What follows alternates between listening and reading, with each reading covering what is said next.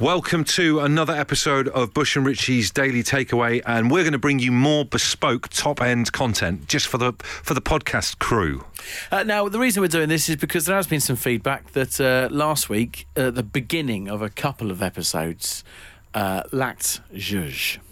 Yeah, and do you know what? I'll be honest with you, it's probably why, because we record the intro sometimes right at the end of the show when we've absolutely flogged ourselves to death in terms of content, do you know what I mean? Which is bad. So we've taken that on board, and that is why there is some bespoke sporting entertainment.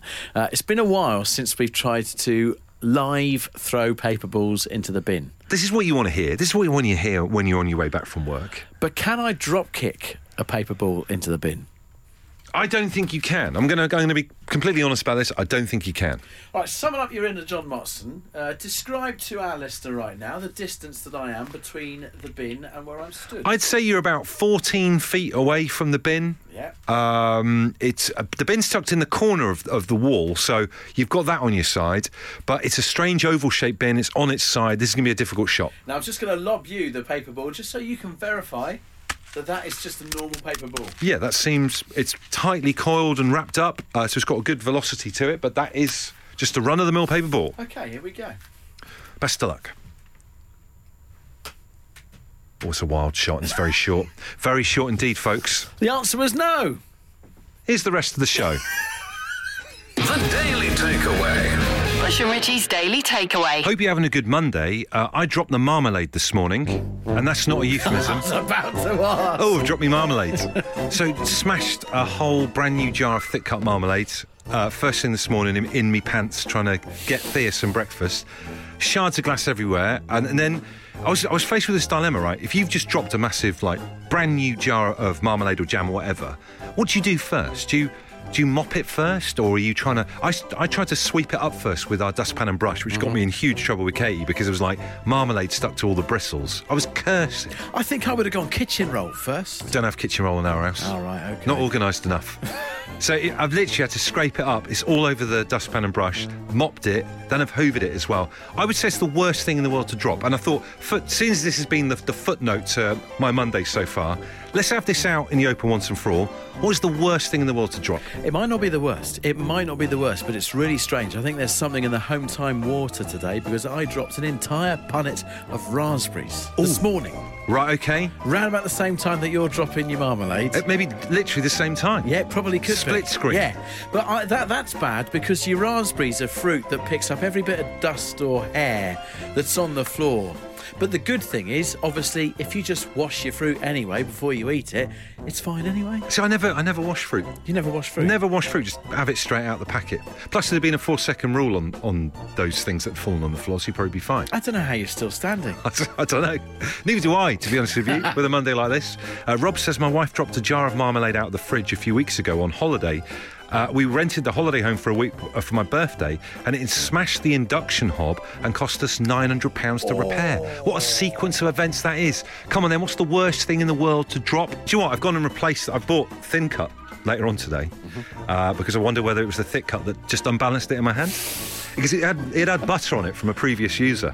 So it's tilted out my hand. I'm thinking, thin cut, it's not doing that. I love the way you've referred to that person as a previous user. There's only one person in your house that is old enough to be using marmalade. And Katie hates it, so it's obviously me. All right, okay. It's me. But look, so what is the worst thing in life to drop? Get in touch with the show. Jim has come straight in with something that I didn't even know was a thing. But it strikes me as one of the worst things you could drop. Jim has dropped a bottle of fish sauce. It's going to go everywhere. But that stinks. I don't mind the smell of a fishmonger's, but that's because I'm in a fishmonger's. If suddenly your kitchen smells of fishmonger's, that's not where I want to be. It's next level, I think, that fish smell. Paul says, I dropped my prosthetic eye whilst flushing the toilet. I actually rang work the next morning and had to say I won't be in today.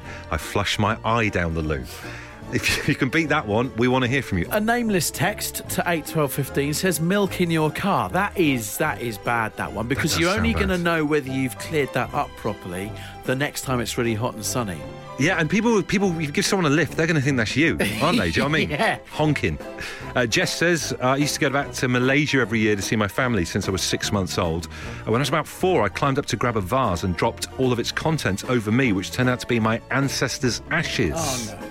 Apparently her grandma had to pray 100 days and nights for my forgiveness. repercussions with this stuff, isn't there? Yeah, there are. Carl is hanging on with a bad one. You've dropped something. What is it, Carl? Yeah, I dropped my motorbike.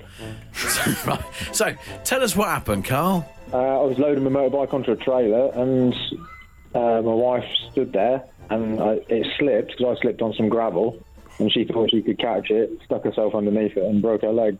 Oh, the ultimate sacrifice, though, for your bike. You must have huge respect for her. Well, yeah, because the bike was okay. So. What kind of bike was it? Like a real heavy? I guess they're all kind of heavy, but what kind of bike was it? Just a race bike, a black and gold race bike. So. Do you still ride together now? Yeah, she comes on the back. Okay, I mean, I don't want to interfere in your relationship, but you don't sound particularly remorseful about this incident, Carl. I'm going to be honest with you. Well, I married her. All right. What a blasé attitude. I love it. Have a great day. What's the worst thing to drop after I dropped a load of marmalade this morning? I'm gonna say that dropping your tea, if you're starving in the evening, is one of the worst things ever. Oh, yeah. You ever dropped your tea before? It's a terrible thing. Zoe says, my husband dropped his spag bowl all over our cream sofa / carpet. He sat down and listened to this. The detail's amazing. It slowly slid off his plate and it had grated cheese on top, which has gone all stringy. Awful. Poor guy. Thomas says, if you drop a hot microwave meal, don't try and catch it. I spent the rest of that evening nursing a burnt hand. Had to have sandwiches for dinner. And one here, not exactly on topic, but if you're talking about things that you wish could be dropped, I'd say Harry Maguire. Oh. Why have you started railing back on the thick cut marmalade? It was thick cut, yeah. and I've bought thin cut now, and I feel like it's changed me forever. Laura says the worst thing to drop is definitely glitter. Dropped some at my mum and dad's house during Christmas. It was there for months. Still finding it in June. We've got Ollie on the line. Ollie, what did you drop? I was doing a delivery in Wilco in Kingston, and we had this cage full of paint. Right. The cage door flew open, and a big tub of emulsion paint literally just fell off. I went all the way up the Travelodge wall, just split all over the floor. So it went up the Travelodge wall. How many litres of paint are we talking? I think it was a 5-litre tub. That's a lot. It was a bit nasty. So what do you then go and do with the Turin shroud up the Travelodge wall? How do you clear that up? Do you go and knock on the Travelodge or...? Well, first of all, I legged it to the shop, onto the shop floor, straight to the cat litter section. Cat litter? And cat litter soaks it up. Wow, all right, MacGyver. I didn't even know that. That's amazing. Yeah, so I went to the cat litter section, literally poured it all over the paint, soaked it up, left it there for a bit, and then had to clean it up later on. And yeah, I did have to knock on the Travelodge and say, sorry, I've got the paint up the wall. But don't worry, there's cat litter on it now. Yeah.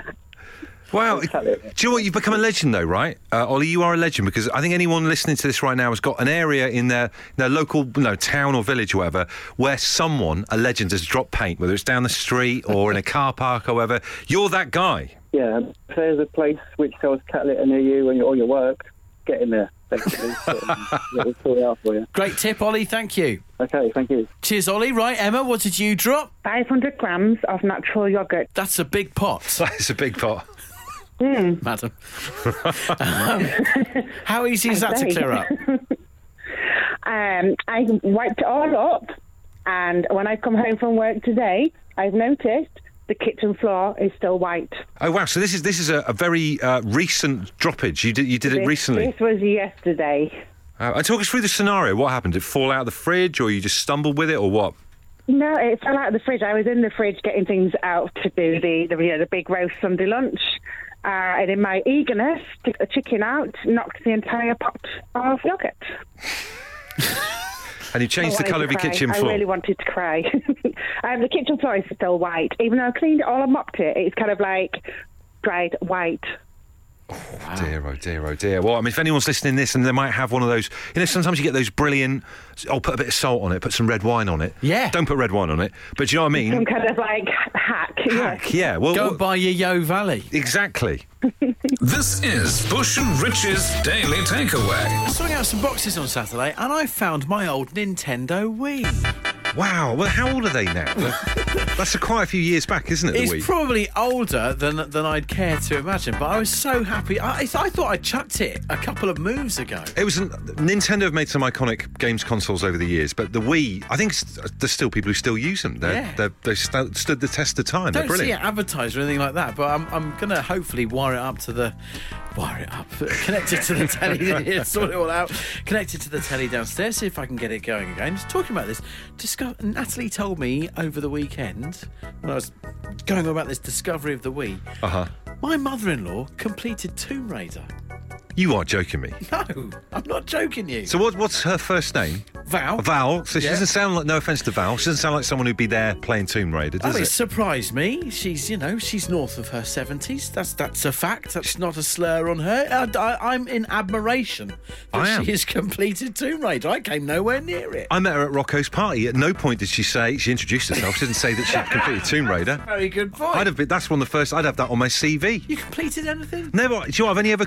I'm a big computer game fan. I've only ever completed one game in my life, which is L.A. Noire. Do you remember that one? I don't. Set in the kind of 1950s in America and stuff, made by the people who made Grand Theft Auto. I'm currently playing Elden Ring. Right. You know, this game that's nails hard that came out a couple of weeks ago.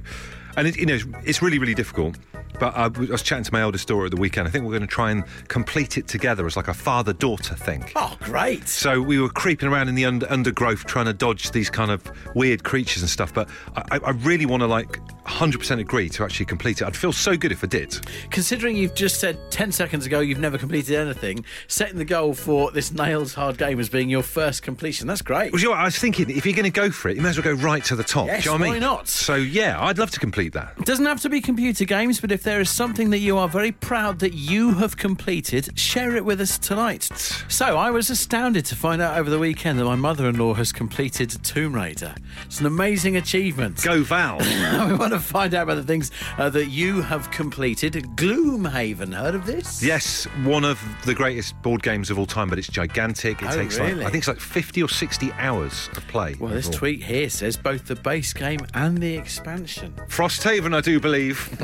Well, there you are. One on the forums. Bit of knowledge. Robin Westcliffe says, I completed a Bic Biro. I used all the ink without losing it. At first, I was going to just text him back and say, never contact us again, but he's actually got a point. Sometimes you always lose Biros all the time. It's a very good point, yeah. I'd like to know whether it's just your standard Bic or the Cristal 1.6mm. Rob, get back in touch. All is forgiven. I'm going to chuck another one in the mixer as well. I've gone through Peep Show, all series of Peep Show, on DVD back in the day. I think we've done it 2 or 3 times. So I've triple completed Peep Show. That's impressive. Which is the greatest comedy programme of all time. Reverend says, I've completed 2 novels in a young adult fantasy trilogy that I'm writing, and I'm currently barrelling through the 3rd. I don't have an agent or a publishing deal, so no one actually wants to read them. But yay, I finished something. Well done. Fair play. Malcolm says, since working from home, I've been able to use up several pads of Post-it notes. Right. The satisfaction when you use that last Post-it is great. Never happens in the office. You get halfway through them, and then they grow legs when some thieving Herbert walks off with them. Cracking use of thieving Herbert, proper dad thing that. I don't think I've ever got to the end of a little stack of Post-it notes, have you? Me neither. Never seen the last one. What an amazing thing. We've got Catherine on the line. What have you completed? I've completed Elite, the computer game on the Acorn Electron. Now, Elite was the first video game I ever played in my entire life, and it wouldn't work on my dad's computer. It was so frustrating. But you play as a little spaceship flying around. You can trade stuff and rotate as you go into space stations and stuff, right? Yeah, you have to spend your entire time trying to dock without crashing into the space station. And so that was ages ago, though, yeah? So have you completed anything since, or what?